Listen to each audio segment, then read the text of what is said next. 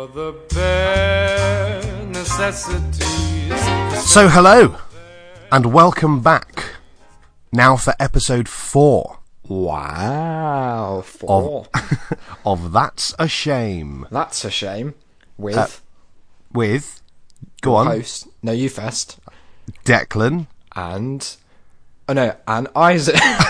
Wow, garbled introduction. Well, we've nailed that. So Bold start, yeah. there's more of that kind of quality. Should we do it again? Listeners. Would you yeah, like okay, to go on. Let's try and get like a slick format down where because I think we have to go into our names early. Right, That's okay. also a note I put on both of our scripts to look back on. Oh, right. But that's another story for another time. Okay.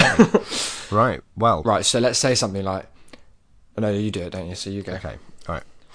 So, hello and welcome now for episode 4. It's very enthusiastic. Well, what? Isn't that the idea? I suppose so.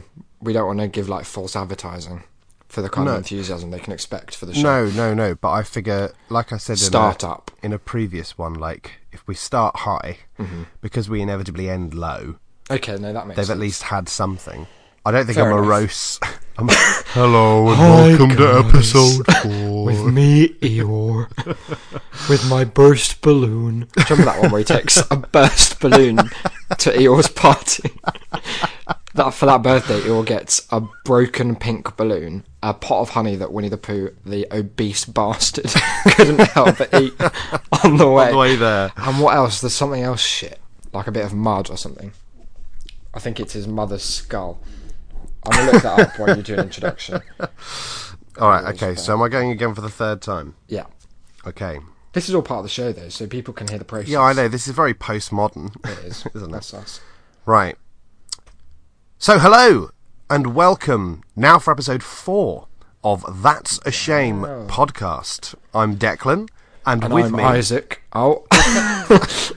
Let me say, don't say do No, an I don't need you introduction to and patronise me. then just cut in over the top of it. Look, I So think do you want me we've to got say... that down. Do you want me to say with my co-host or not? No, I don't. I don't want to Okay. be just a co-host. I So- want to be an absolute pallbearer of this funeral of a podcast. Look, I've just searched Eeyle's birthday party, and the first thing that comes up is that it's a day-long festival in Austin, Texas. Oh, wow. Let's It go. occurs on the last Saturday of April in Austin's Pease District Park. Looks horrible. Wow, sounds it. All kinds of, colourful felt hanging up everywhere. Oh, no. But anyway, that's dreadful. So here we are, episode 4. Indeed. Pretty good. We've released 2 so far, 1 more releasing today. Oh, I keep saying I'm not going to give away the date, and then I just do every know. episode. it's so pathetic. Oh, well, maybe It's we a- don't mind about giving away the date then. It's a conceit that lasts at most Not very 5 long. minutes into every episode. Well, I suppose the point I'm making is that we're still ahead of the release. So Indeed. if people are expecting up-to-the-minute news, then you're frankly a week behind in every sense. And this is the wrong podcast either way. Yeah, but even if it was just news about what we're doing, because by the time this comes out, one or both of us could have been murdered, not by each other, but by just the difficulties of the world. That's actually a real problem. Horrible, isn't it? Because I don't have the password to Cast. I don't. why are you assuming it's me? It would obviously be you. No, definitely not. I wonder though, if we kept doing this for our whole lives, at some point an episode would come out, and we would be dead when it was released. That's sad, isn't it? I love the idea Sobering that thought. so in sync are we that there will be a point in our lives where we both die in the same week, just before podcast release. That'd be shit for me because you've got a few years on me. I feel like I'd failed. Oh, what about a year and a bit? Not Yeah. that much more. But it's still enough time that I feel like you should go first. No. Oh, no, but I don't want to go first. Anyway, there's a photo for Eeyore's birthday party, which is the Statue of Liberty with Eeyore's head, but still in the same green kind of papier-mâché looking. No, It's I'm really not having quite it. upsetting. I'm going to That's send you a horrible. photo. No, oh God, well don't. So it's nice to be back for episode 4, isn't it? This is our first one, and audience may be able to tell. The dynamic, I'm sure, is just utterly different. That we're More doing it remotely. shambolic. Yeah, more shambolic. We're testing out the new format. It's not a new format because we didn't have a format, but the new geographical restrictions imposed by us not living in the same house. Yes. So I'm in where we've always recorded. So I'm like holding up that end of the bargain. Declan has fucked off back to his house, some miles away, and it's working all right so far. I mean, it seems to be at least. Yeah, I mean, I'm still, I think, audible. Yeah, your little circle is hitting. There's a button that says I can raise my hand that I will be pressing. Oh, I've does seen. an obnoxious little hey. So that would be good. If I'm talking over you, then do feel free to just keep raising your hand like that. Like you are. Yeah, just like that. But how are you? How do you feel about the distance? Do you think it will bring something new? Do you think it will damage what was such an integral element of our 3-show format thus far? I think it will involve a lot more of us talking over one another. That's true. Because we could we're maybe... always... There we go. We're always on the verge of doing it anyway. Yeah. And I think it was only the sight of the other opening their mouth. That's true. That silenced us So previously. maybe what you're saying is we should have had webcams involved next time. Yeah, that's maybe not a bad idea. Okay, I'll make a note of that. Siri? Oh no, I've just seen the obnoxious little hey. Oh, did you not see it before? Yeah, no, it will God, pop up. no, that's awful. Oh God. Let's just agree now never to press that button unless it's like a real emergency. God, I've just seen the Eeyore. It's quite haunting, isn't it? We will put it on the Twitter because this is haunting. It looks more like Snoopy or a hippo. It looks like someone's encased a Moomin. Oh yes, it is very Moomin-esque. So there's a Moomin thing at the South Bank Centre at the moment. Have you been to it? No, my girlfriend keeps wanting to go, I keep telling her it's hippos, and then she gets annoyed. But there doesn't actually seem to be anything except a gift shop, because I was there when it was on. And I asked, where is it on? Because I was in the building, and they just sort of gestured towards a gift shop. So it was just a little pop-up. Like, I didn't even have that much stuff. It was the Moomin cartoon DVDs, which are the most haunting incarnation of an already haunting Finnish export. Yeah. Weird, like, ambient music they always had in the Moomins. It's quite like Salad Fingers. Oh, yeah. Ahead of its time. It's like it is very, round salad fingers. But yeah, so it's not necessarily the most exciting exhibit, unless you're into gifts. Is that one of those kind of late-stage capitalism things where art exhibitions are just gift shops? Wow. But maybe the Moomins are really like lampooning capitalism, and it's like an intense bit of satire from those crazy guys. What were they kind of about, the Moomins? What was their ethos? I don't know. I should know, but I keep interrupting my girlfriend when she's talking about them to tell her that they're just hippos. Well, they are sort of the ghost of hippos, aren't they? Well, they're trolls. They're trolls, is what they are. They're not, though, are they? Because no one else has ever depicted trolls. No, and they look identical to hippos. So they've got such silly names as well: Moomin Papa, Moomin Mama, and Moomin Troll. That was the giveaway. Also referred to as Moomin. There's just to avoid Snork confusion. Maiden. Snork Maiden. Can you get on board with that or no? No. Listen to the description of her. She's Moomin's girlfriend, despite there being another character called the Snork. Oh no, that's her brother. She's happy and energetic, but often suddenly changes her mind on things. So Snork Maidens for you. Too Ticky. Like, is there lore? Yeah, there's apparently a lot, yeah, because I've just read a list of like 20 characters. There's the Groke, which is a ghost-shaped creature that scares everyone. What's ghost-shaped? What does that mean? Good question, because a ghost is always the shape of what it was. Yeah. There's no industry standard for ghost shapes. And if there is, I'm going to take issue with it. Just like assembly line ghosts. You just like get cast back to the netherworld if you're not ghostly enough. The Groke definitely was. She says nothing, brackets, she growls, and the ground freezes below her. Oh no. So she was a Dementor before Dementors were a thing. But here's some sad news. The other characters are afraid of her, of course, because she is a ghost-shaped creature that scares everyone. But it says she's just simply very lonely. Well, that's a depressing way to start the show. And on that note, I'd like to wrap up episode 4. Groke the Lonely Ghost. So look, you've forced topic choosing onto me this week. I have. You said that before the show. Explain why. Because I'm sick of you being a little bitch about me picking the titles. Wow. I see. So this is a rebellion against that. Yeah, so I've been picking the titles. I picked episode 1 title. Yeah, but I gave you... We've been through this before. Oh, yeah. This is such a pathetic little fight. But I roundly scolded the choosing of episodes 2 and 3's titles before the show even was conceived. Exactly, even though they were nice little surprises for you. True. Well, the third one wasn't, because I was at Thorpe Park with you. So I knew that one was kind of on the cards. Yeah, but I changed it up a little bit. So. You did, you mixed it up. So I've got a long list. I've got my Google Keep note, of course, of podcast topics. Oh, you've managed to find it? Yeah, it popped up. It had archived itself, actually. It wasn't magnificently helpful. Saved it for posterity. Yeah, and so far I've got about 20 things on it, and we've only ticked off 2, despite having done 3 episodes. So we did a whole episode without any topic. Well, no, we just did it with my topic. Oh, yeah, fair. So I thought that we could cover today something I know that we both have a lot of thoughts about, a lot to say about, some experience of on either end of the... Yeah, exactly. This is in depth, okay? It's stand-up. And so last time we saw each other was when? It would have been Sunday, so a couple of days ago. Yeah. Don't give away the day. But I went to see Declan doing a stand-up set as part of a... What do they call it? Like a scratch night. Yeah, it's the... What's it mean, a scratch night? I don't know. I think it means that all of the acts are so hateful you wish to scratch your eyes out. It's just code for don't expect too much, isn't it? Yeah, it really is. It's like, this is the first time we're doing this, or not.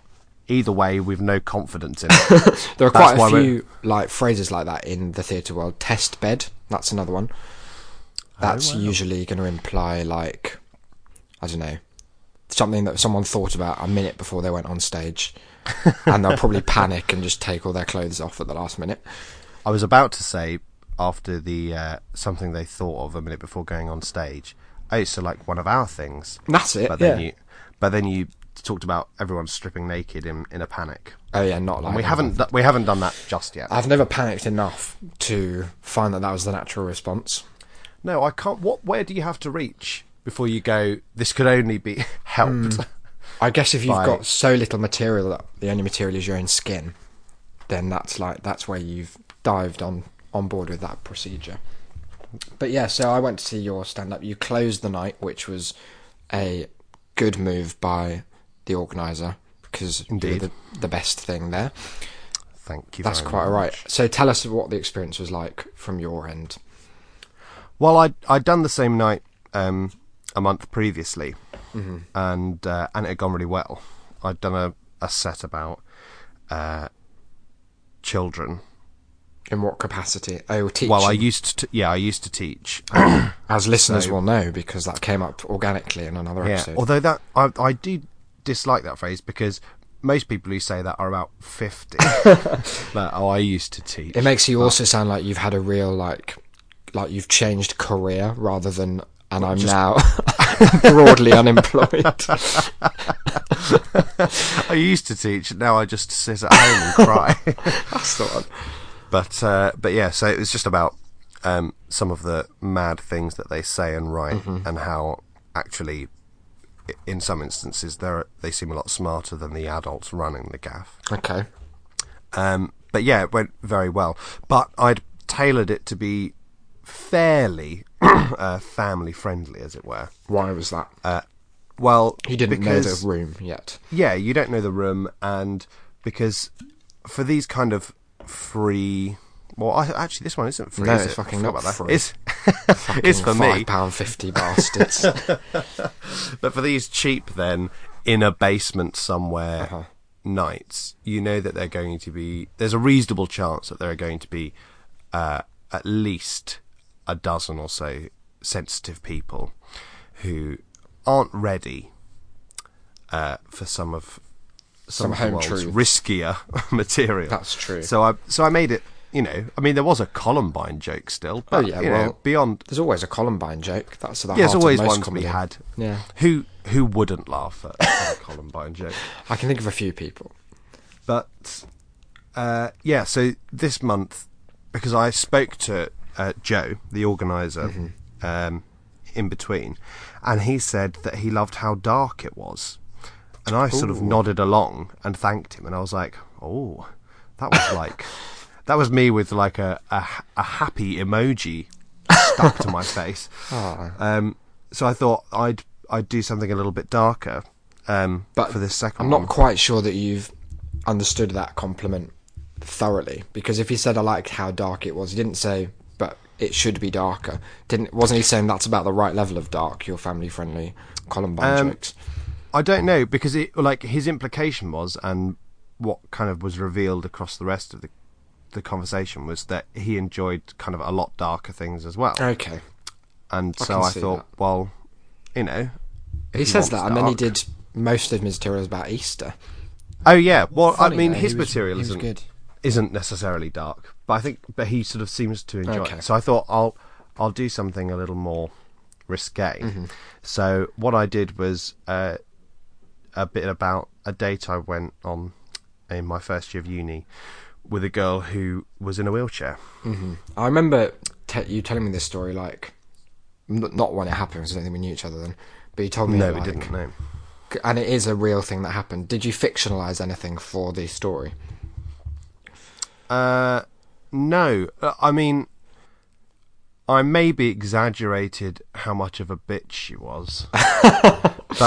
But if not, then if you don't do that, then the act seems entirely unfair. Yeah. She needs to be. On my part. I mean, she was like quite horrible and narcissistic. Okay. Well, that's all right. I think that's good artistic license. Yeah, and she did not make it clear beforehand that she was in a wheelchair, which was essentially the crux of the set. Well, taken alongside the adventurous demand.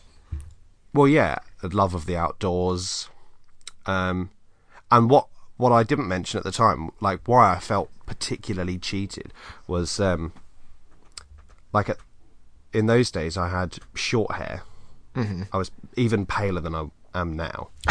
I was skinnier, and I had no beard, so I looked like a white supremacist. And I felt cheated that, you know, I'd been very upfront about my Nazi boy haircut. And how I just looked like tit for tat is what you're going for. Yeah, I was very clear from the off that I looked like a racist, even if I wasn't one. Is that in your bio, and, or was that just something that you slip in into the opening gambit? Don't worry about it. Not as racist as I look. Not as racist as I look is a great T-shirt we could start selling in Kent. Yeah. We'd make an absolute. But I'd put that out there. And she had very much hidden. Well, she's just not. She's just so used to it that it's not something she's even considered. I don't think that's the case. Okay, what if she? I think she knew particularly what she was doing. Although, I mean, to be fair, when I spoke to my friend Mark about the set before I did it, his question was, "Yeah, but if she had been in a wheelchair in one of her pictures, would you have matched with her?" Ooh. And I had to sit there and go, probably not. Wow. So maybe she knows. Because, I mean, I'd just come out of a relationship where I'd been emotionally supporting someone for a year and a half. I didn't need to be physically supporting Well, anyone. you know, it's a difficult thing to balance. So I mean, to be fair, I see the game she's playing. Oh yeah. I just don't like the rules. And you didn't stand for them. Oh no. I've done that joke again by accident. I promise You that did. was an accident. That's the second time in our friendship you've done that. What was that? Remember when we we were once in one of the campus bars at university, and a couple of acquaintances of ours from the course came up. And one of Acquaintance is such a loaded with "we're not your friends" word. Yeah, exactly. Well, I don't want to No. I don't want to say friends because we can't by No, a it would be reasonable definition. Yeah, but they came up to us, and we, in a sort of strange moment of kindness, asked if they wanted to join us at our That was table weird. and have a Probably drink. drunk. I think we were quite drunk. Yeah. Well, it was 2 PM what we were doing. And they went, "Oh no, it's all right. We'll be fine." And they went away inside, and I said, "Oh, funny they didn't want to sit with us." And you said, "Maybe that's just not how she rolls." Look, I didn't mean it as a pun. I'm not very good at puns, actually. Not intentionally, No, that's anyway. true. Okay, well, I think that's that topic covered quite thoroughly. Are you doing next month? Have you talked about I don't think that I am, because I think I'm on holiday Oh, no. for next month's. You could, like, phone But he it was in. saying that it's probably going to be changing. Get this, to a weekly event. Wow. Is there that much comedy in the world? Oh, the thing about stand-up comedy is if you say that people can come and do a set, you will find them. It's really interesting.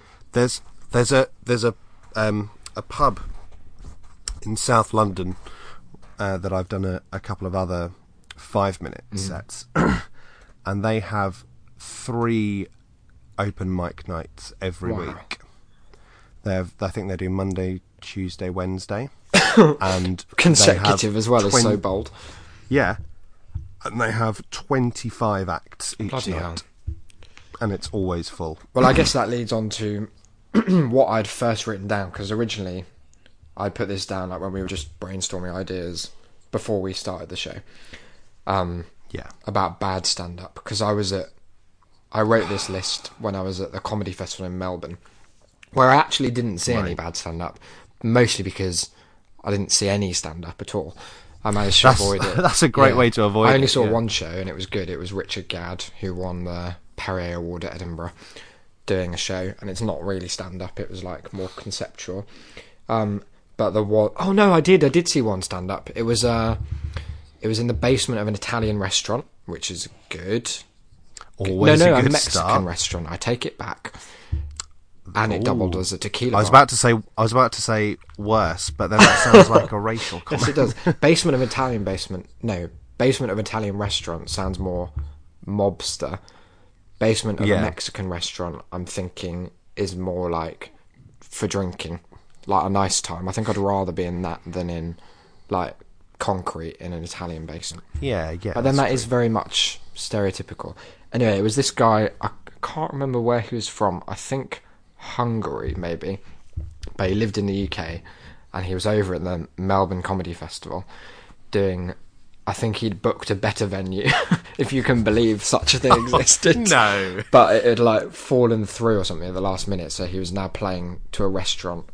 And it wasn't like... it wasn't quite a different room, it was just sort of a corridor that partitioned them, but quite a wide corridor, so you could still see people eating. And they could no doubt hear his set. And he had to do it like 3 times an evening, which I've not heard of people doing back-to-back stand-up sets. No. So Especially when in a corridor full of people eating food. I know, but by the time I was leaving, I just like went to the bathroom afterwards, finished my beer or whatever. He was starting the same set again, which is a really depressing existence. It was that soon? Yeah, it was like a 10-15 minute turnaround. Oh, I see. I mean, that's pretty soon. That's really like... Horrid. How did you get everyone out and then a new set of... Well, I can't imagine it was packed. No, it was there were probably about 12 people, I would say. And he wasn't bad. He was quite kind of middle of the road. But he had a few funny things about, like, flying. Like, it was mostly... I think he came up with his set on the way to Australia. Because it was mostly about airports and planes and things. Right. And he was talking about how you don't want to be on a plane with a baby because you know that if the plane goes down, that baby is always going to get more press than you. And so the only way of counteracting that is if you're famous. But then there's like... He made quite a funny analogy about how many dead babies would Beyonce have to be on a plane with that she died for her to take precedence over them. So if there were like 400 babies and Beyonce, which one of those gets first mention? Anyway, it was going quite well. And then he said a bold phrase.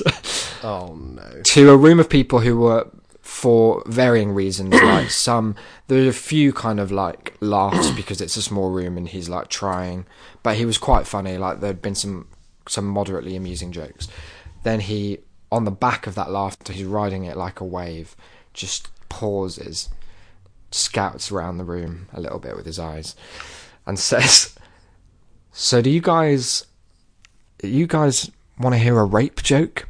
Silence in the room. No, he didn't. He did. He offered it. Are you? He offered. Because I've told you a story where someone did exactly the same thing. Have you? Yeah. Okay, In well, fact, let's intercut them. Yeah, where two people did this on the exact same night. With that phrase. With exactly that phrase. Like, it was this old guy who is emceeing the first stand-up set I ever did, which was in a place called the Lion's Den Comedy Club, which is it's in Piccadilly Circus. It's in a basement. This is so horrible. It's in a basement behind the Trocadero. Ooh. Savoury. And and he was the guy who took our money on the door, and then he turned up on stage at the start of the event, which is always a shame. Yeah. But he was doing his kind of like opening shtick, and he'd taken that kind of vibe of, oh yeah, well, I'm not very good, so that it makes the other acts look better. Oh, cop out. But in a way where you know he expected you to be like, oh no, you were good, but he wasn't. Oh, that's a shame. He sort of moaned and droned on for about 5 minutes. Then he said, I've got a bit that I do where I get the free paper. Just get the free paper from the Tube or something. Maybe the Metro, maybe the Standard. I go through and I talk about all of the funny stories. Oh, because there's always some funny stories in there. Talk about all the funny stories from the day. And he walked over to the side of the stage and he had a copy of the Standard, and he picked it up and he went, but there weren't any today. and then just put it back. I remember you telling me that. It came back into the middle. Do you have any sense that was itself a kind of meta joke? Because if it were, that would be really I know. I was thinking that at the time, but there was nothing to suggest that this was the case. But then he came into the middle of the stage, and unlike your fellow, there was no wave that he was riding. Oh, right. Like, it had been silent for 10 minutes. Kicking a dead ball. Yeah. And he just stood, and he did that thing where you know that he's seen another comedian do something similar. So he thinks this is what makes something excusable, which is he came to a halt in the centre of the stage, and he kind of peered out with a wry smile and like looked around the room and went, I've got a rape joke. No reaction.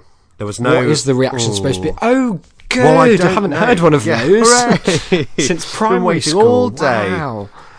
And there was no reaction, and he went, Shall I tell it? Again, silence. As he expected. Now, I don't know about you, but if I said to a crowd of people, shall I do something, and there was silence, I wouldn't take that as a kind of unspoken yes. Take my clothes off instantly. It's the only place to go. But this chap, undeterred, just went, I'll do it. And then proceeded to tell... I mean, I thank to this day I cannot remember what it was. Yeah, I see. I can't remember what it was. I blocked it out, but it was so horrible, and like the whole room just cringed, and he was up there like going, like chuckling away at it, and I was like, that's, you've done absolutely everything in your power to make this as bad as possible. It's such a like you asked, you signposted it. And no one reacted, so you persevered. You asked if you should do it, and no one reacted, so you persevered. You did it, and no one laughed, so you laughed. Like, you've just fallen at every It's like hurdle. A kind of comment on the content of the joke that he was about to tell, and that he's like forcing it on an unwilling audience.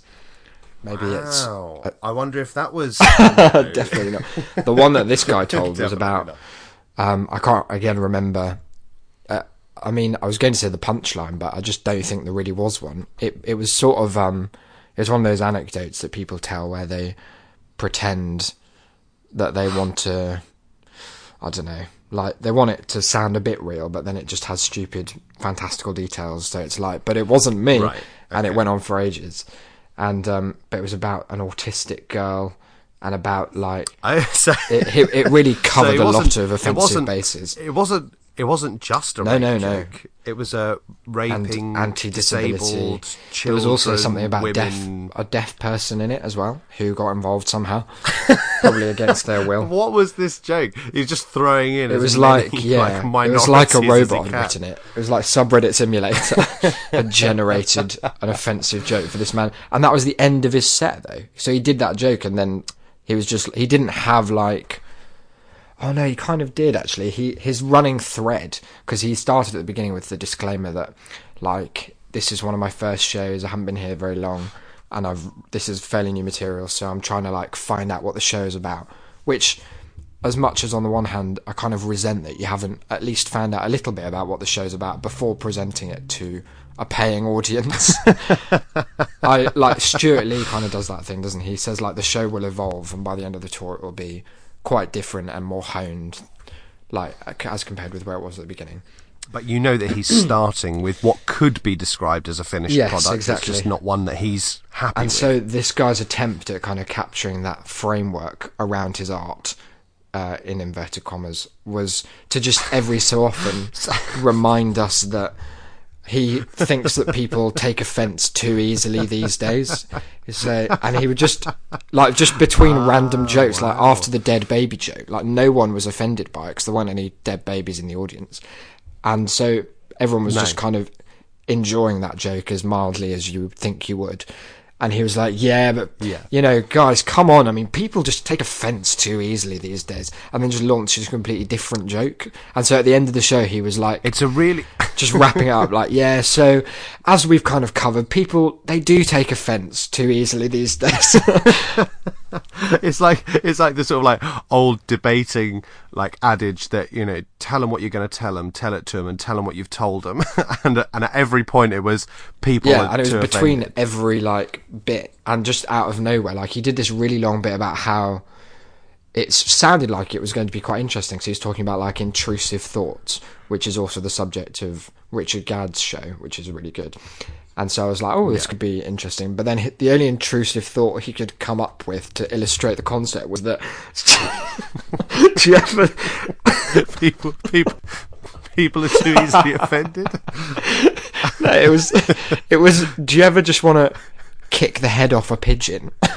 That's what no one in the room agreed. No, because no, I've never thought that. I've never looked at a pigeon and thought, if I kicked its head off, that would be a better day. That's something with Carl's last day on Earth. I'd love to kick a goose up the arse.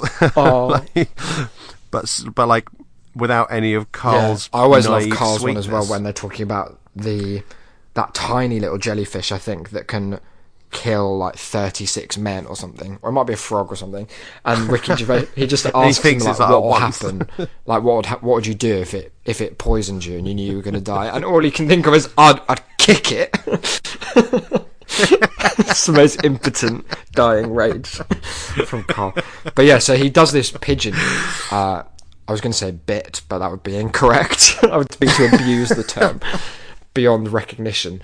He just kind of ranted about how he wants to kick the head off a pigeon for a while to a bemused audience of not pigeon racists. And then at the end of that, launched back into, yeah, because people, I mean, guys, look at you. People are too offended too easily these days. As if the bad thing about that bit was not the fact that it was the most unrelatable, abstract, but unintentionally so nonsense. It was that we were offended by him trying to decapitate. How dare this man? All of Trafalgar Square.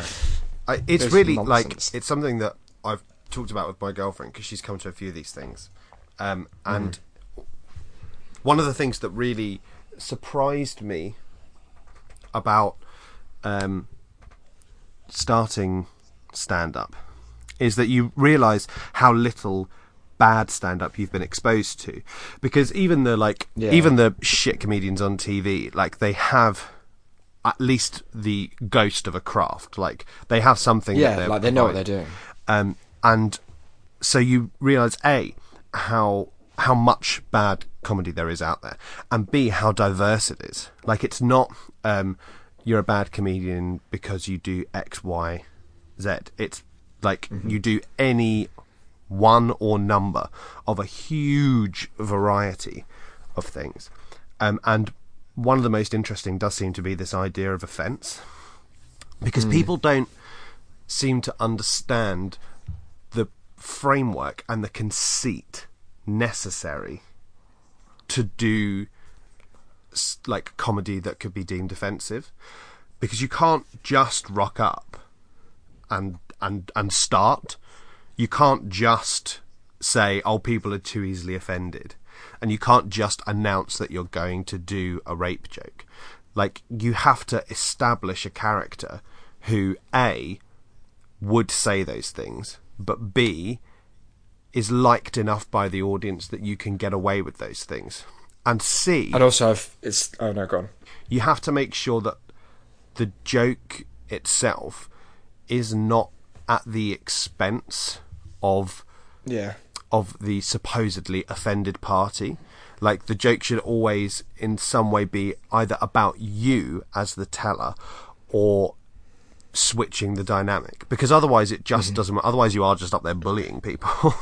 Yeah, it's the whole like punching down thing. But I thought that was what was funny about the fact that your routine divided. Like, the people behind me were tutting at my laughter, and it was like obviously funny, and it was funny as well because I'd heard bits of the story before, but I hadn't heard all of it.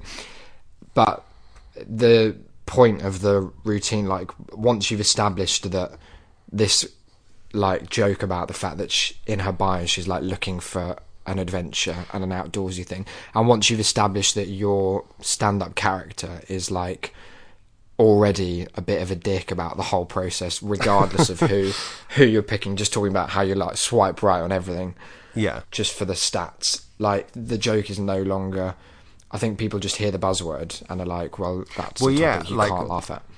The point was that she was a horrible person who happened to be in a wheelchair. That some of the comedy comes from that, but actually the point of the routine is that it was just a shit date, like any other shit date, and it's just using something else as a vehicle. And as well, like you say, the point is that I set my character on stage up to be like a bit of a dick. You're not gunning for likability. No, exactly. Like, the point is that not that I'm presenting this in any way as a stance that should be supported. A manifesto. Yeah. But people will just launch into stuff like that and assume that the onus, like your guy in Melbourne, to assume that the onus is on the audience not to be offended, rather than that it's on you to make it clear that this isn't a directly offensive or an intentionally malicious pretense. Like, so I don't like blame an audience necessarily who is like I feel like if you're going to broach a controversial topic, there should be that kind of ripple of like uncomfortableness, how you're going to handle it. You've got to be like prepared for the fact that even if you're the best, like, there would be people in the audience who aren't laughing, who won't get it, or who, like, through their own personal experience or something, feel too close to a topic to find it funny. And you've got to be prepared for that. I was actually pleasantly surprised by the number of people who went along with my set on Sunday, because I've seen it go the other way, and it's really like hard, because there's a real difference between the silence of an audience who aren't amused and the silence of an audience that's angry. They're really like stunningly different moods, and you really feel them. You feel them at the end of a set more than anything. The other guy who I've told you about, who tried a rape joke from that night, I've described him to you as the person you would like least in the world. Oh yeah. Was this the really posh guy? Yeah, it was this really posh guy who was in the bar before the show, and he was like raconteuring. He was holding court to some younger guys who were there doing their first set, and it was so painful. Like my brother, my girlfriend, and I were sat in the next booth, and we were just giggling at how preposterous he was. Like, because he was sat there, you know, arms stretched out across the seats like some sort of mob boss, leg like crooked up onto his knee, gin and tonic in front of him, chatting about, you know, this business of show. God. And what separates the really good comedians from the really bad comedians? And you're like, well, if you had this secret, you would not be at the Lions Den Comedy Club. If you were on the right side of that particular fence, you'd be elsewhere. But he, you know, kept like talking about all of this supposed like pseudo theory about comedy, and then he was the second act on of the night. And it was some nonsense about his time at private school, something about fucking Prince Harry, something about royal blood on his cock. Relatable. Yeah, exactly. No laughs, nothing. Then he, in an almost like carbon copy of the MC, which was an interesting stance to take given the objective lack of success that he had this enjoyed. is the same night? Yeah. This was the same night. This was about 15 minutes later. He did the exact same thing. He came to a halt in the middle of the stage, you know, like squinted his eyes a bit, looked out, did a little wry smile. Well, I think he was going for wry. It came off as sex assault. offender. Yeah, which was apt because his line was, and this as well. I don't know if I mentioned this last time, but this is the thing that perhaps annoyed me the most about his particular foray into sexual assault humour, was that he announced it by saying, "I too have a rape joke." Imagine that. God. So and again, like you can only imagine what the audience, because the audience was 95% the people who were going to be performing. There was almost nobody there with guests. So these weren't the most sane people.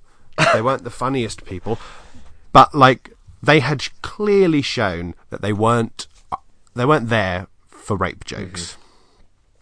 But this guy too persevered, and sadly I do remember his, and it was around the time that Kim Kardashian had been robbed. Oh yeah, do you remember that? Yeah. And his joke was, so cover your ears if you don't wish to hear it, was, "I heard that the robbers were going to rape her, but they didn't because they've got a bit of class." Well, joke, you say? that was how he presented it. But was that the whole thing? He didn't even. There was no like setup. Entirety. No, that was the entirety of it. It was the first time he'd mentioned Kim Kardashian. So it was just completely out of context as well. So it was. Yep, it came. It wasn't a callback. Nowhere. No, it was nothing. It is nothing, isn't it? And again, it makes that very fatal mistake of not only making it a rape joke, but a joke where the victim's inadequacy is the punchline. Like, it just does everything wrong. It's like there's the shortest way of explaining why it's not funny. Like, it's the most perfect example of a joke that fails on every level. Yeah, there's no conceit for you to go along with. There's no twist for you to feel duped by. There's no irony. There's no parody. There's no like nothing. Imagery. It doesn't do anything. It's as if he just went up and vomited just snake's blood all over his own feet. It was all it was his own offensive opinion, like that he just said. He may as well have stood up there and gone, "I don't like black people. What do you think? They're worse than me." Yeah, like it's not. It's get like a load of this. The first because like I say, the whole idea of the whole basic premise of a joke is that you are set up to predict or to expect one Yeah. thing, and then there's a twist, and you realise where there was the play, either on the words or in the situation. But his intention and his stance on the matter was clear from the outset. like when you say I heard they were going to rape her. We obviously you didn't. Isn't you know, I you heard made that just up. the One's- weakest one's- start to- It's I like heard. it's like Trump's. It's like Trump's. Some of my best friends Yeah. are frankly non-Christian. It's just I heard is just like I couldn't be bothered to think up a premise, premise yeah. for this joke. So What an idiot. I heard they were going to rape her, but like it's clear throughout the whole thing where this is going, and so there's no surprise. You're just like, oh, you come out of it going, oh, so you are as offensive as I thought. Good. Well, thanks for letting us know. Do you know his name by any chance? No, but I think that my girlfriend Okay. does, so I am going to try and find Should we out. just- Because he did have a Facebook Yeah, page. can we, like- So, Tarnish his reputation. what you mean, cyber abuse? That's it. That's the one. Because I think, for me, certainly comedically, what was more offensive, and I have told you yeah. this before, is I think of this is the way like he every finished. probably about every 4 days. This pops into my head, makes me so angry. I knew when I told it to you the first time that it would just haunt you forever because it's the most like everything. brilliantly simple bit of loathsome behaviour. If his act was to become like the thing that I despise more than anything else in the world, then I would pay to see it. He finished up with a bit about David Cameron. He was sad to see David Cameron go. Of course he was the cunt. Because he was good friends with David, and David was going to get him a job in the cabinet. But now that David's gone, there's surely no room for a slightly overweight, blonde hair, privately educated, offensive buffoon to be foreign secretary. Like the most laboured, artless, guileless, Another one of those tactless, such a, political joke. It's such a contrived Everyone setup can as well. see, everyone can see where it's going from the second he opens his mouth. So there was obviously not a single laugh. Weird. And he waited about 5 seconds, looked out into the audience and went, no, not a politics crowd. It's the fucking worst. I don't know how you particularly did not just like deck it. Oh, like I would. Bryony My blood pressure had would be to like- hold me into my chair. Like I was so angry. I was so angry that the worst. only way I was able to let it out was like once he sat down, I just laughed to myself at how shit that was. Because he also like he went the step further and like having said that, sort of muttered partly to himself, Boris Johnson. We all got the joke. God. It As wasn't if that we that's the didn't issue. get it. The issue was that It's not a joke. we all knew the punchline before you did. We knew the punchline before you turned Before you'd up, thought and it of wasn't it. funny then.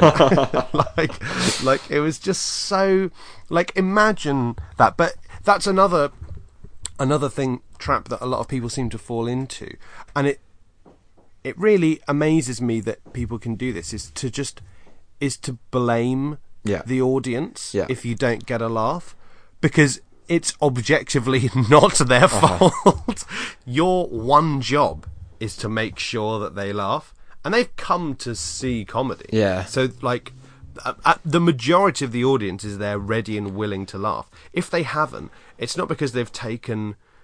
it's not just because they've taken, like, an ideological opposition to you. Mm-hmm. It's because you weren't very funny. And nowhere is that avoidance of blame better exemplified than in that impressions video I showed you, where a guy does the least similar.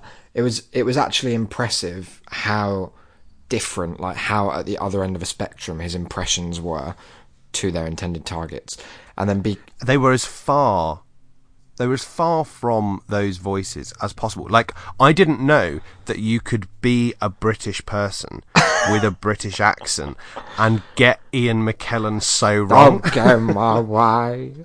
A wizard is never... The only bit I remember is when he goes, precisely when he means to.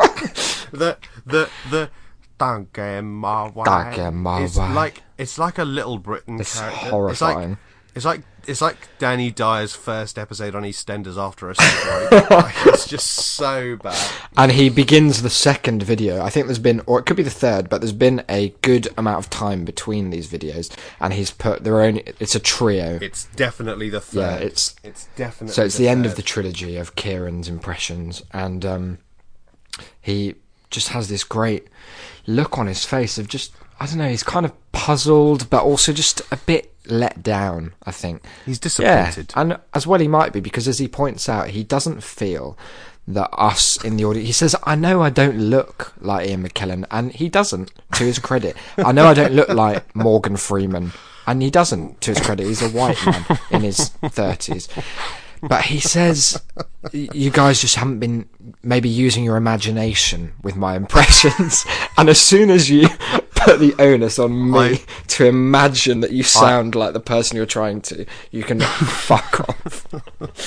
I don't think I've cried like that in a long while. Just such an incredible thing to say. I was in absolute pieces to, like, the frame of mind to come to an impressions video and state that that it is the audience's responsibility to mould whatever you put out there into Ian McKellen's voice. My God, it like, is Gandalf. just defeats the entire purpose of impressions as an art form, in that anyone speaking their own normal voice any day could be doing an impression of any individual on it. And then really the talent is in our ability to delude ourselves into thinking that Kieran, the absolute idiot, sounds like anyone. Sitting there listening to Theresa May's... Get busy living or get busy dying. Don't care which I do. Just Kieran. Just watching the news, like George Alagai's there reading it out to you, you're like, God, he's doing a great Kim Jong-un. On Miley Cyrus, George. God, I'm great at imagining. But yeah, so it's this thing, isn't it? Of people finding like the exact way, like the most efficient way to undermine an entire art form. The MC at that event later in the show did exactly this again. When a guy got up to do a set, and he'd clearly been there a couple of times before and done either the same set or sort of some of the similar jokes. And there was a joke in there, and I can't quite remember what it was. The guy was doing anti-comedy, which isn't just my phrase for anyone who does open mic stand-up, but like the sort of specific form of kind of like poor jokes, very specific types of poor jokes. And he was actually quite good. I like decent comedy because it's one of those things, a bit like improv, that everyone thinks they can do, but very few can. And he was actually quite decent at it. I have the feeling that it was sort of like a case of him not. I mean, the main problem with anti-comedy is that if you're not able to signpost early enough that that's what you're doing, people will just assume that you're another shit comedian. True. So about 2 minutes into his 5-minute set, I clocked that this was kind of intentional, and it was quite good. But though he had a joke in there, and I can't remember what it was, but the punchline was based on the fact that we say autumn and the Americans say fall, and it got a laugh. And he sat down after the set, and the MC came back on stage. He was like, "Oh, so glad to see Ryan doing well there, because we get all sorts in here, we do." And he's done that joke about fall. He's done that joke about fall, I think 3 times. Is it 3 times, Ryan? Yeah, about 3 times now. And they've never got it. They've never got it yet, and they haven't laughed. And I've said to him after every one, if they don't get it, just explain it to them. The number one rule of comedy. I can just imagine. If your joke needs to be... I can imagine being so confident with that advice as well. Here you go. Lad. Look, come and sit down with me. What you want to the do. wisdom of ages. Like he's some sort of oracle at Delphi that all these poor stand-ups need to have explained. And just like the number one rule of comedy, that if your joke needs to be explained, it's not tight failure. enough. Like, it's just like he's thrown that out the window. So obvious as well. No Like, time. come on, let's just explain it to Yeah, just tell Clear them as how day. the joke works. Explain where the wordplay is, and then tell the joke again. Then what you're going to want to See do if they- is segue into a rape joke. Be sure to ask them first, lad. Don't want to offend anyone. make sure you signpost, but if they don't want Do it it, you anyway. give it to them either way. Oh dear. So my theory then is that, and kind of what instigated the topic for me is that there's something specific to stand-up as an art form that attracts the most delusional people in a way that, like, I know there are lots of really mad. Well, we both do, because there's a whole subreddit for like delusional artists. There are lots of mad people who are drawing nonsense and think that it's resembling anything. There's a lot of like people who go and film their like show reels and have obviously never spoken aloud a line from a bit of paper in their life. And there's a lot of singers who will be eliminated from like Britain's Got Talent because they're just shouting abusive language or something. But there's like, certainly in what I've come across, and not even having seen that much comedy because I don't really seek it out very often, it just seems like there's such a high density of people who have this incredible ability to invent extenuating circumstances for their own failure, like every turn. I think, like, because I have tried to come up with a reason, if only to keep myself sane. But I think that the problem is that stand-up, more than other art forms, has the biggest distinction between what people perceive it to be or to consist of and what it actually does. Like, everyone knows what makes a good drawing a good drawing. Like, what makes a good drawing is if it looks like the thing you're drawing, or indeed, you know, if you manage to capture a decent or a relatable impression of it. Like, everyone knows what makes good acting. Like, you can see it and recognise it at once. And with writing, it's similar. But people don't realise that stand-up isn't just, oh, I'm funny with my friends. If I get up on the stage, people will laugh. Like, there has to be a whole conceit to everything that you say. There has to be a reason for it, because it is by its nature the most contrived art form, because you're saying, like, up front, like, come along, I'm going to stand here and I'm going to make you laugh. So people are, like, already prepared in a way. Like, they're ready to laugh, but they're also prepared not to. And you've got to like bring them in. You've got to bring them along and get them on board, and then take them through your story, take them through the journey of your set. And people think that it's okay to just get up there and say a few like funny things and funny words, and sometimes it is, and sometimes it'll work. And if you're a likable person, there's every chance that an audience will take you on stage. But if you don't have a story, or if you don't have a structure, a structure, a premise for the jokes that you're going to tell, you're having to work equally hard for each one. That your fifth joke is you're working just as hard to get a laugh as you are your 23rd, as you were for your first. Whereas if you bring people along, you can kind of ride that wave and take them with you, and you can explore it. And people just don't understand that it takes more craft than just getting up there. I feel like part of it as well is like people's experience of being funny will be much more like central to their lives than their experience of, say, their ability to like act. So you don't really go around like acting with your friends very often, unless you're in a troupe of bastards. But if like Fred makes his mates laugh, then I can see why because people are kind of like protective about what they find funny, I think, and it's really like people are very fiercely defensive of comics that they like, and what like I know what's funny is a much stronger statement than like I know what good acting is, or I know what good like I know what paintings I like doesn't really have the same bite, because I don't think people care as much in general, because they just don't have any experience of it unless you're like going to learn the craft. Well, because the idea of laughter is to show other people that you get the joke as well. It's a very social thing, whereas enjoying a painting is not. Like, you enjoy a painting by yourself, and whilst you can enjoy comedy alone, part of the point is that you're sharing that with other people, and so it is something that people are quite defensive of, because it's supposed to be, it's like rejection.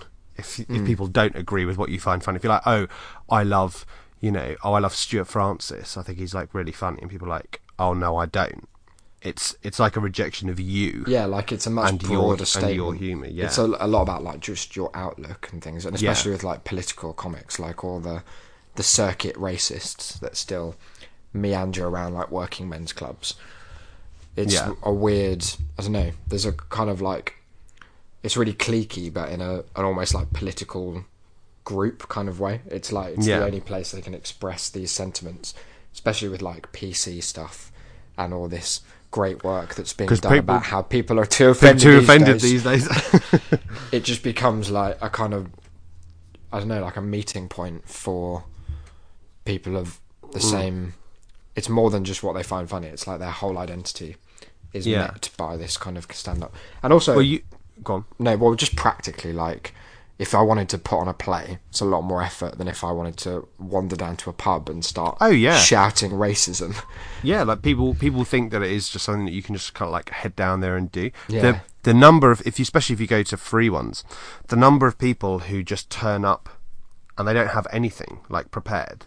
Oh, how can you do that though? It's just makes me feel sick. But they turn up and it's a very specific sort of person normally. It's normally like a very, very confident, like cocky, normally like uneducated, but like in a way likable kind of man.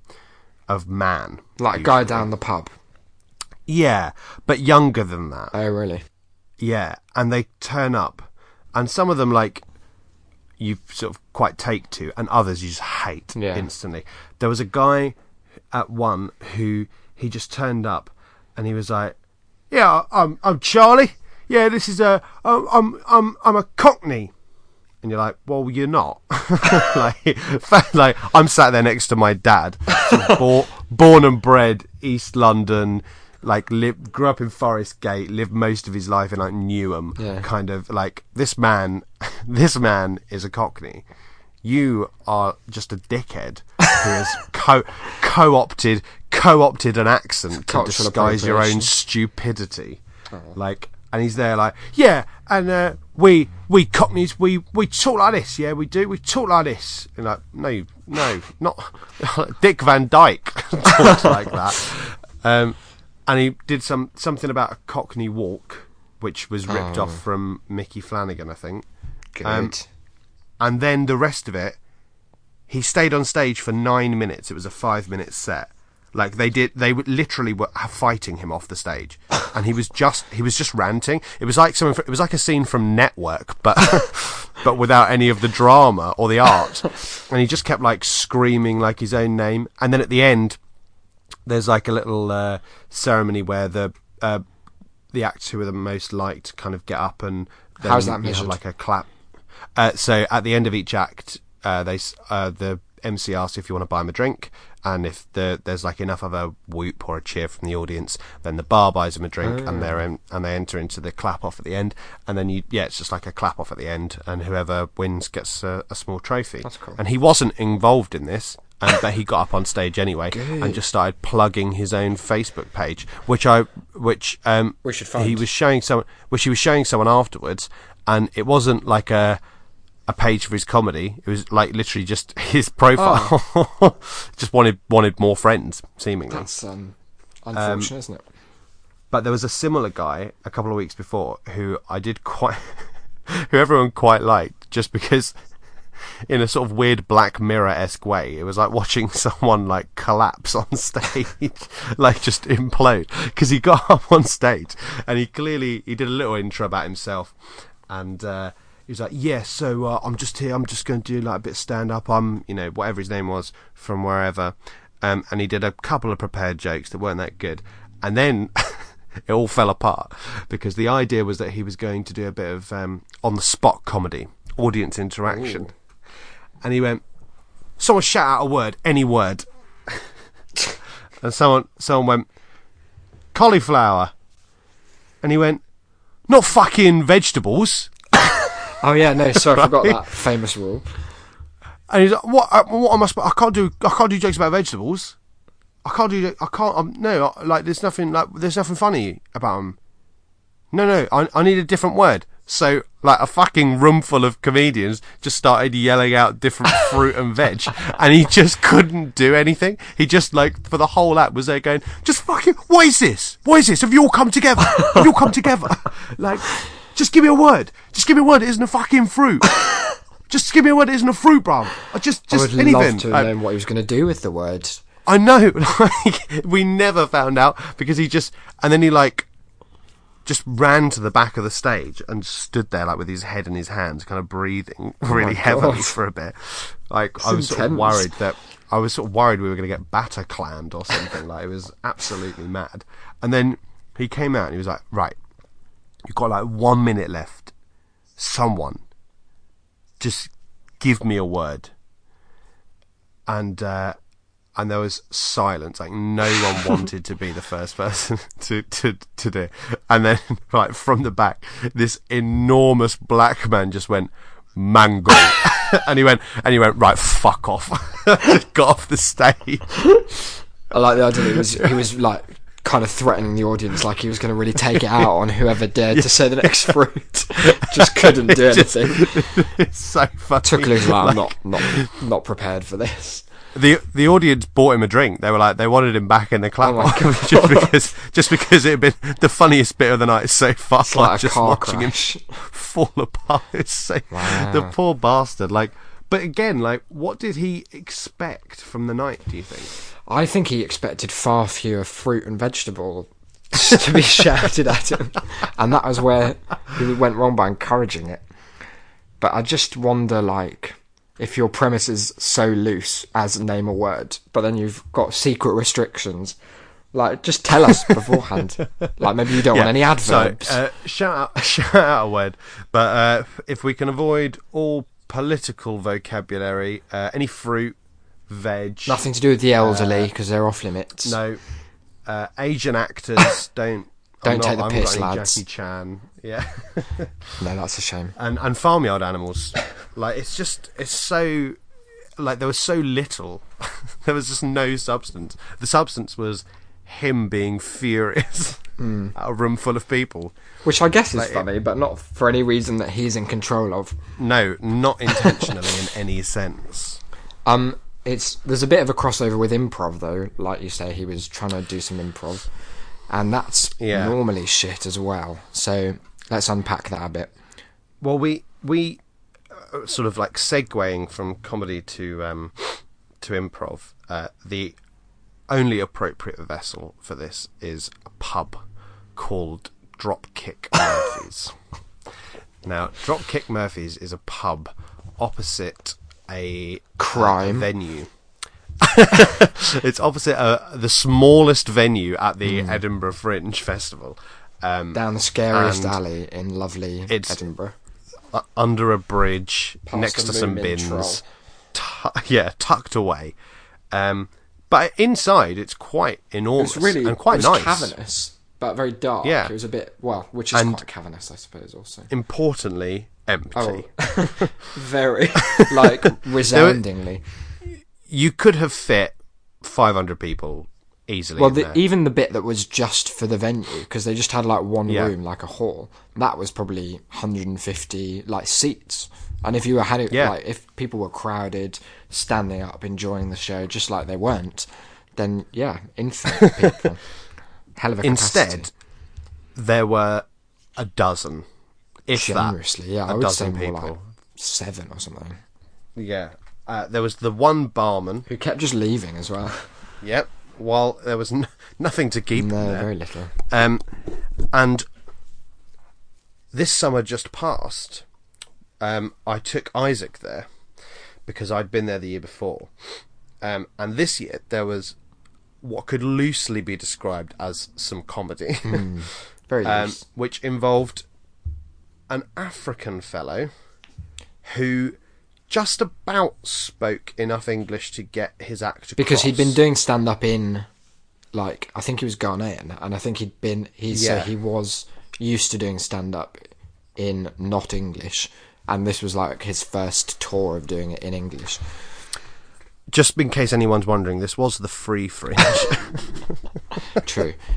And then there was a woman... A woman whose act revolved around the fact that she was a Muslim, so it was okay for her to mock Yeah, she really, Jews. really hated Jews, didn't she? She wasn't a fan at all. She was really like... she was everyone's idea of what the Israel-Palestine conflict is about, just encapsulated in one shit stand-up comedian. Stereotype. Every aggressive Palestinian. She's what he believes every one of those lying Palestinians It was very odd. is. Like, it was really surreal. But each of them went about 40 minutes each. We were there for so long, and essentially, like, the setup is that there was this, as Isaac said, there was sort of a big hall that was common as the main bar, which was quite a long feature, and they were in that section, sort of packed into the middle, and of using it, a mic 9 helpfully of them. to all of their one audience member. Which was helpful for us because we were just down a small flight of stairs, Round a which corner. was sort of cut off from that section by a curtain, and we were lying down in this booth, crying to ourselves at just how poor this was. And how There wasn't silent the reactions were. there wasn't a single laugh in the hour and a half that we were there. Not one. It was really odd. I think if I hadn't been drinking, I would have been very uncomfortable. Yeah, which was made all the worse when they finished, and then they both did this joint pitch asking for donations, and you're like, what? Why? what have you done other than waste Everyone's lives. 90 minutes of our lives? Like, it was. There's no words to get across how the opposite of comedy this was. But the thing about it wasn't like the guy's routine, if you can call it that, was not like, it wasn't out there, it wasn't offensive, like he wasn't being nasty. He was just kind of talking in fairly broken English about his life, and it was quite interesting, but it wasn't in any way funny. It wasn't funny. But it also No. didn't feel like he thought it was supposed to be funny, because he wasn't really leaving like laughter breaks. So I don't really know what he thought it was. It was just a monologue. Yeah. Which It was like a talking heads. and it was like quite enjoyable to listen to. But the woman who followed was just, she clearly was doing comedy in inverted commas, but it was just very offensive and just kind of nasty. And you know, we're no fanboys of Israel. Oh no. but even we were Finkelstein there like, forever. well, this is just obscene. Yeah, it was very But odd. the reason that I'd taken Isaac to Dropkick Murphys for this shambles was I was hoping for something like this, because the previous year I'd been there by myself. I was waiting to see a show in the venue opposite that some friends were in, and I had an hour to kill, and there was a pub opposite, so I figured I'd check it out. And in there, again, Free Fringe, was an improv troupe. Now, improv, as we mentioned earlier, is one of these things that everyone thinks they can do, especially friendship groups. Friendship groups are notorious for thinking that they can do improv because they make each other laugh. Isn't it perfect without- as well that the collective noun we've agreed on is troop, one of the wankiest of all, to describe one of the worst exactly. things you can do? Because it implies a professionalism that is never present. But yeah, this was an instance of people who seemed like 5 strangers who had been cobbled together, So like lovely. taken off the streets, put into a van, unloaded into Dropkick Murphys, told the rules to a few improv games, and told, make them laugh, Or your family are we'll going kill to your be family. slaughtered. Yeah, like, and they presented this show with all of the finesse of someone who is sweating for their own life. Like, it was honestly one of the most shambolic performances. I'm not even going to call it a performance. It's one of the most shambolic travesties I've ever had the misfortune to witness. Again, I was there for an hour. There was one laugh in the entire hour, and that came from something I did. Because they had a game that involved 2 performers, 2 artists, if you will. Yes, who were supposed to act out a scene, but they weren't allowed to move. And instead, their movements had to be operated, puppet style, by myself and another girl who, for whatever reason, volunteered. You volunteered, you weren't chosen. Oh yeah, no, I volunteered. Okay, that's I wanted bold. to get up on that stage. And so we were there, and one of the things that identifies a particularly weak improv troupe is that they don't know how to take suggestions. So, like, if you've ever been to an improv show, like a decent one, then you know that, like, they will take so many suggestions and then pick one that they feel is the best vehicle for comedy. Because otherwise, if you've got a crap premise, then it's just not going to be funny. Sadly, this troupe seemed to be afraid of their audience. So, also, there were only about 5 people watching, so there wasn't a lot of scope for suggestions. So they took the first thing that anyone suggested every time. And they said, let's have a scene, what should we have? Something you do in the home. Someone put their hand up and went, baking. And they went, thank you very much. Yes, a scene about baking. Off you go. So, as you can imagine, it was the most humourless, dry, Informative, though. box standard conversation between 2 Hello. people about one of them thinking about doing some baking. And they had the cheek about a minute in, because neither myself nor the girl had moved, either of them, to be like, oh, we're very still. Wow, they're having a go. Like, what? Haven't provided any impetus for movement other than maybe yawning as of yet. So anyway, one of them began to say that they were doing some baking. So I'm pretending to hold the bowl and mix and pour it into the classics. containers and put it in the oven. Not a laugh yet. Weird. Because there hadn't been anything. Because there hadn't was been just a anything. man there hadn't been minding any a baking It was literally. process. It was more like some sort of rehabilitation, like scheme, like a troupe of people who go in to teach you how to like order something in a bakery when you're coming out of prison. It sounds like you're like their physio helping them with like lateral motion for the first time since a horrific accident. It wasn't far off. Like there was genuinely no humour. It was just someone asked if they could make them some cakes, so they did, and they got them out of the oven. And my character offered the cakes to someone, and the other one took one and took a bite and went, oh no, I don't like those. So I used the actor whose hand I was controlling and just slapped the other one in the face with it. And the audience just applauded. The only thing that they made a noise for all afternoon was one hope of it the was a performers full-on, getting like, hurt. Grabbing up the wrist, proper, like, limp backhand, back of the Nice. hand, nails slapping on the Satisfying cheek kind of contact. slap. And I think that they were going to object, but then they realised there that one it was the laugh? first laugh they'd had all day. So they didn't want to ruin it by saying, no, we don't approve of this. Oh dear. It was everything that improv is not. It wasn't witty, It wasn't fast paced. It wasn't audience inclusive. It wasn't funny. It was like, baking that was the main heavy. crime. It was just it was heavily involved with everyday mundane Maybe they've got like tasks. a Greg sponsorship that they're really trying to make the most out of. But yeah, like, why? Who told these people? Like, who enabled them? They're the real criminals, aren't they? The people who, after like the girl who was before you did stand up, again loosely, she just sort of stood there and talked about. She was kind of in character, again loosely. She didn't talk really. She was silent for most of it.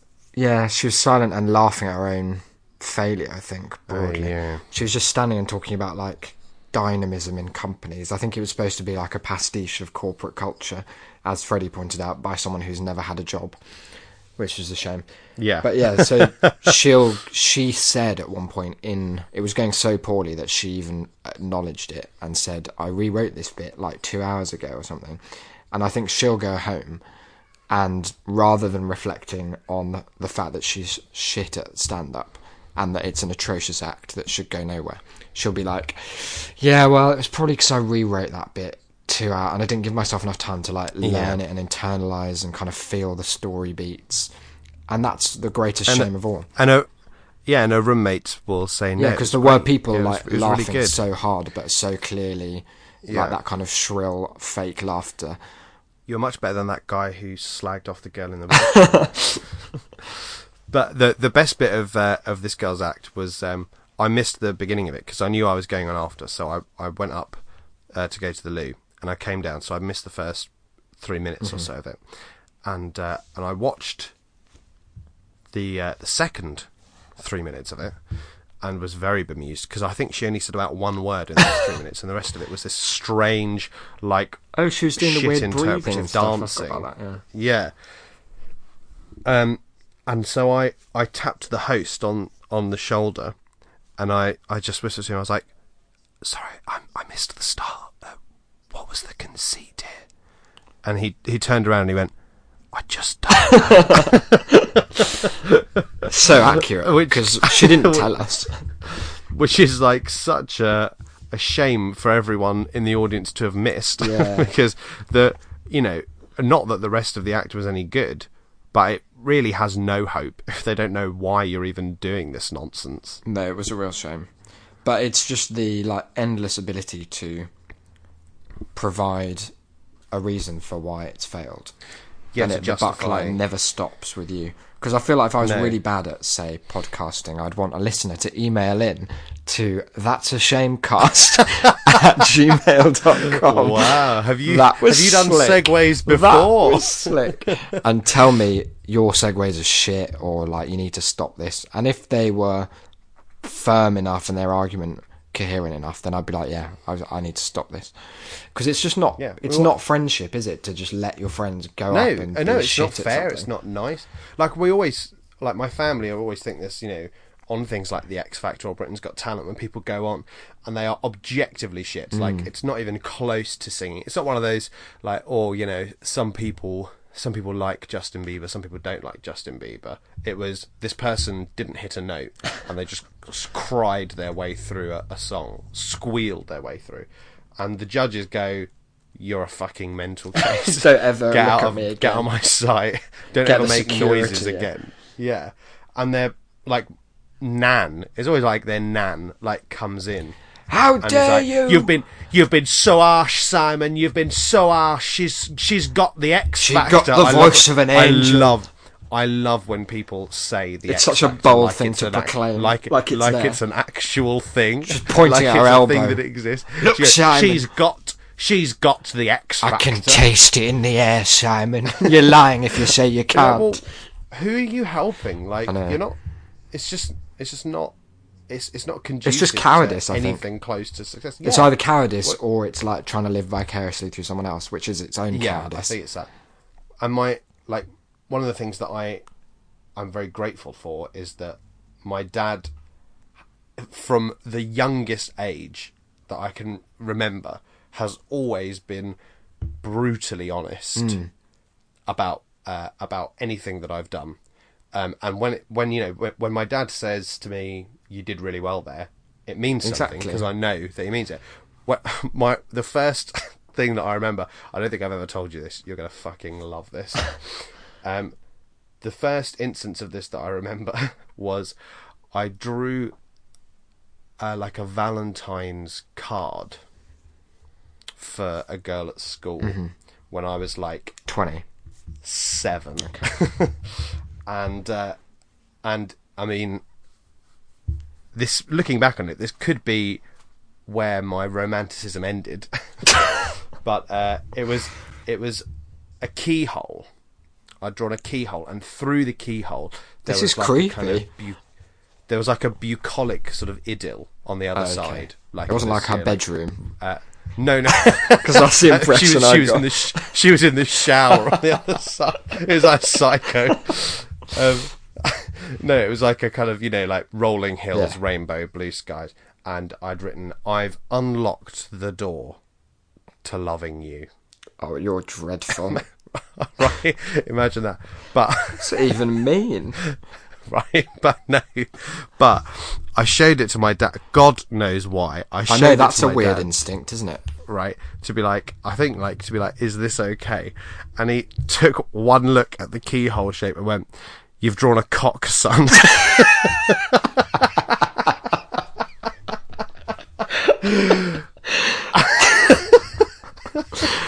So I can imagine him answering that so quickly without even changing his expression. It took him no Just no joke. processing Like it. I was so offended. Like I remember being borderline in tears about this, and like Dad did not stop. He went to the shelf and got down this like family encyclopedia of medical health and found like an anatomical drawing of a cock. Oh wow! So you had put some it evidence. Oh yeah, That's and amazing. put it next to my Valentine's. that card. is a cock, And when son. it's the exact same shape, get rid of it. Oh my god, that's so good. But He's not a yes man. No, far from it. But tell you what, like I look back on it and I think, thank God. Yeah, because Like, there's no that greater I've had gift than that. someone who won't bullshit No, about the quality of stuff that you're doing. no. That's why like, you've got to surround yourself with people who are inherently unsupportive. exactly and But critical. The sad thing is that most people don't seem to agree with this, as evidenced by our failed pitch to become. I was just thinking about this, yeah. to become the writers. What even was the position? Some, like writers consultant or king. something. Yeah, remember. for the York University Drama Society. We ran as a double, A kind of double-headed monster, like one of those those horrible Cyclops things. and we ran on a pitch of we won't let shit be put on. Yeah, our platform was there's too much student writing, and it's Yeah. mostly shit. So let's just can it. Our like immortal motto was, "We're not yes men." Yeah. we're not going to just nod everything through. Mm-hmm. If you send us a script and it's poor, we'll tell you it's poor, and we'll Constructively. gladly help you like better it. But you've got to be willing to admit that maybe your first draft of your play about a toadstool that makes About everyone vote Labour, Lords of Hell yeah, living just together in a room. isn't going to be the next Waiting for Godot. Yeah. And that's not from a position of us being excellent. I think there's this backlash whenever I raise any of these things, because this is one of the topics that I sometimes accidentally become a bit too passionate about in conversations, and people go, Yeah, "Oh, you're not joking." This You're not taking the piss. this and our stance on bullying, which I'm sure will come up in a Another later day. podcast. Yeah, let's ease people into that. That's like episode Yeah, 10. exactly. But it's one of those things that like the immediate backlash is, well, what makes you think that you're like in a position to be able to judge stuff? And I don't think that I'm like especially astute, or that I have like much better background in like reading plays. No. But the average person can tell if something's shit. They just won't tell you. Yeah, And I think well, that's yeah, the it's problem. it's what qualifies is that you, myself, and like the people that we've chosen to surround ourselves with, are people who are willing to say that doesn't work. Yeah, and it's not mean it nonsense. as, and it's not, and recognise that that's not an ad hominem. That's not a you can't write or It's a this you're isn't not good. talented. It's this didn't work. Yeah. Like try something else. And there's just nothing helpful in saying this is really, really good. You should like try. You should put it on, or you should just do another draft and it'll be perfect. Like there's nothing constructive in that. No. And it doesn't help people. And it is painful to watch a lot of stand-up at these events and see people afterwards with their friends being heavily congratulated for what was drivel. Yeah. And knowing that they won't blame themselves ever. It's like the Hillary Clinton factor. That it's always someone else's fault. There's always someone to pin it to. It's part of this It's a real shame. greater like abdication of responsibility that sort of goes on, like in the arts. It seems more than anywhere else that if something doesn't succeed or doesn't do as well as thought, as predicted, that it's anyone's fault but your own. And that's like, it's not a healthy position to be in because it provides no room for you to get better. Yeah, and it also just stigmatises failure in a way that art just shouldn't, because there is only one way to improve, and it is by starting off with whatever your base level of natural or environmental acumen is, and then being told what's wrong and how to get better. Yeah, you can't see anything other than a perfect review as like a slight on you and everything that you stand for, because it's not. It's an opportunity for you to like get better. It's like if your tutors gave every essay a first, Give up. and then you know it comes to crunch time, and in your exams you get thirds. Well, They've strung you along, the bastards. they've just lied to you. Yeah. You wouldn't accept that, and you would say that this has been poorly managed, that this has been poorly run, that people weren't told the truth. So why does that? Why do we not stand for it in art, slam art? poetry? I think we should get into slam poetry another week. We've run Oh my God. 92 minutes. Yeah, That's quite good for us. I think now And would be also- a poor time to start a 4-hour diatribe against slam poetry. The And lowest of the lows. Anyone who has the audacity to To partake bother in with it. it. Surprisingly, apart from that last bit about slam poetry, quite an optimistic ending we've come to, though. I'd say this is one of the, like, I don't know, it's quite a happy thought. What was the happy thought? I think Well- I missed it. Was I here for that? I don't know, I just think it's nice that we've identified that it's okay to fail. And anyone who's Oh, I listening see. who wants to Yeah, I fail, suppose that is have a good. fail. I Listen suppose to us failing at podcasting and be inspired. I suppose I didn't see it as a happy point because it came in the guise of no one else realises this and they're all rubbish. So Look, so it's happy I didn't for us that we have. necessarily. I didn't necessarily see it as the optimistic idea that you did, but I think no, you're right that it is a good thing to say that people can fail and it not be the be all and end all. And we better hope it's the case because this podcast is a fucking shambles. Yeah, exactly. This one in particular. We had a rocky start. I think we got better at not cutting over each other. Apart from that last bit where we just did it a lot. Yep. But that's life, you know. Sometimes the roads will intertwine. And sometimes those roads are people speaking at the same time. But I think that's... Wow, poetic bullshit. it's okay to fail, Declan. Okay? Back off. So let's plug Twitter. I was going to, before this show, think of a way to plug it that kind of inspires people to tweet, but I haven't. So Yeah. so let's do that for next week, because also this Yeah, because- episode's like... This is still early days. Yeah, because we're very happy to see and very surprised to see a larger number of downloads than we ever expected. Yeah. Given that we are only this week starting to actually plug the show, Yeah. because we wanted a bit of a back catalogue for people to look through. Exactly. And partly because we didn't want to sell ourselves on the basis of that first episode. Hey, I like that first episode. But yeah, like we're very pleased to see that there are apparently people listening to this.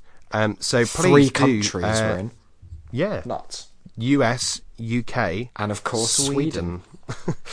Known for its love of Shit British podcasts. podcasting. Yeah.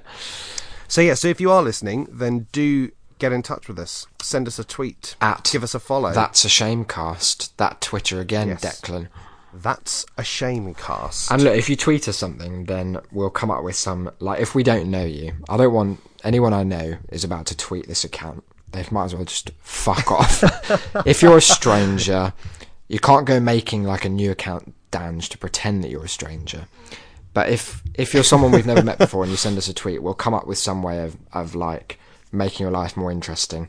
Which sort of sounds like a threat now that I say it out I was loud. about to say, yeah, that One day you're going to wake up kidnapped in Marrakesh just in the back of a van with a hood over with your that head. that dog from our podcast art just staring at you, stapled to your face. It's going to be gorgeous. You just like wake up in the middle of the night like one of those night terrors, and he's like at the bottom, and there's music box playing. And we're holding the letters that say "That's a Yeah. shame" above it on like "Don't hug me, I'm Exactly. scared" pipe cleaners. So all of that Where- at That's a Shamecast. You can follow Declan at Cynical Declan. You can follow me at Isaac BD. I've been Isaac. You've been. I've been Declan, Oh, you have and as well. together We're we've been. That's a shame. We'll see you next week. See you next week, guys.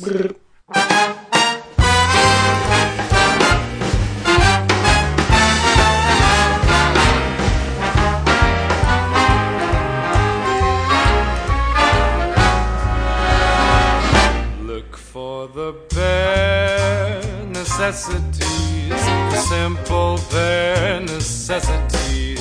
Forget about your worries and your strife.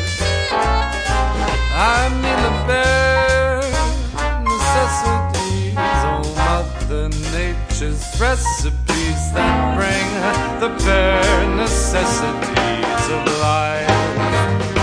Wherever I wander, wherever I roam, I couldn't be fonder of my big home. The bees are buzzing in the tree to make some honey just for me. The bare necessities of life will come to you.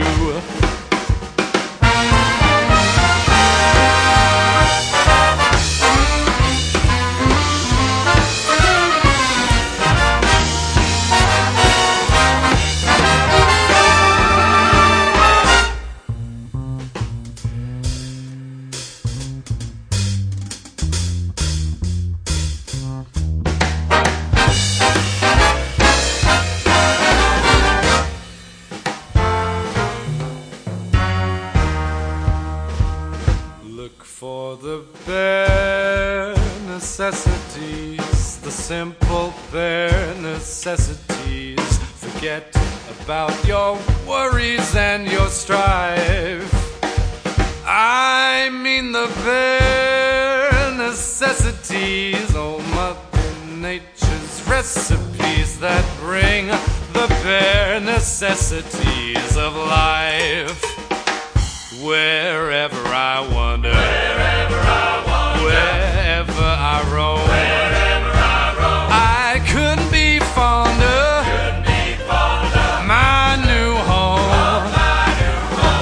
The bees are buzzing in the tree to make some honey just for me. The bare necessities of life will come to you. Necessities, the bare necessities, the bare necessities of life will come to you.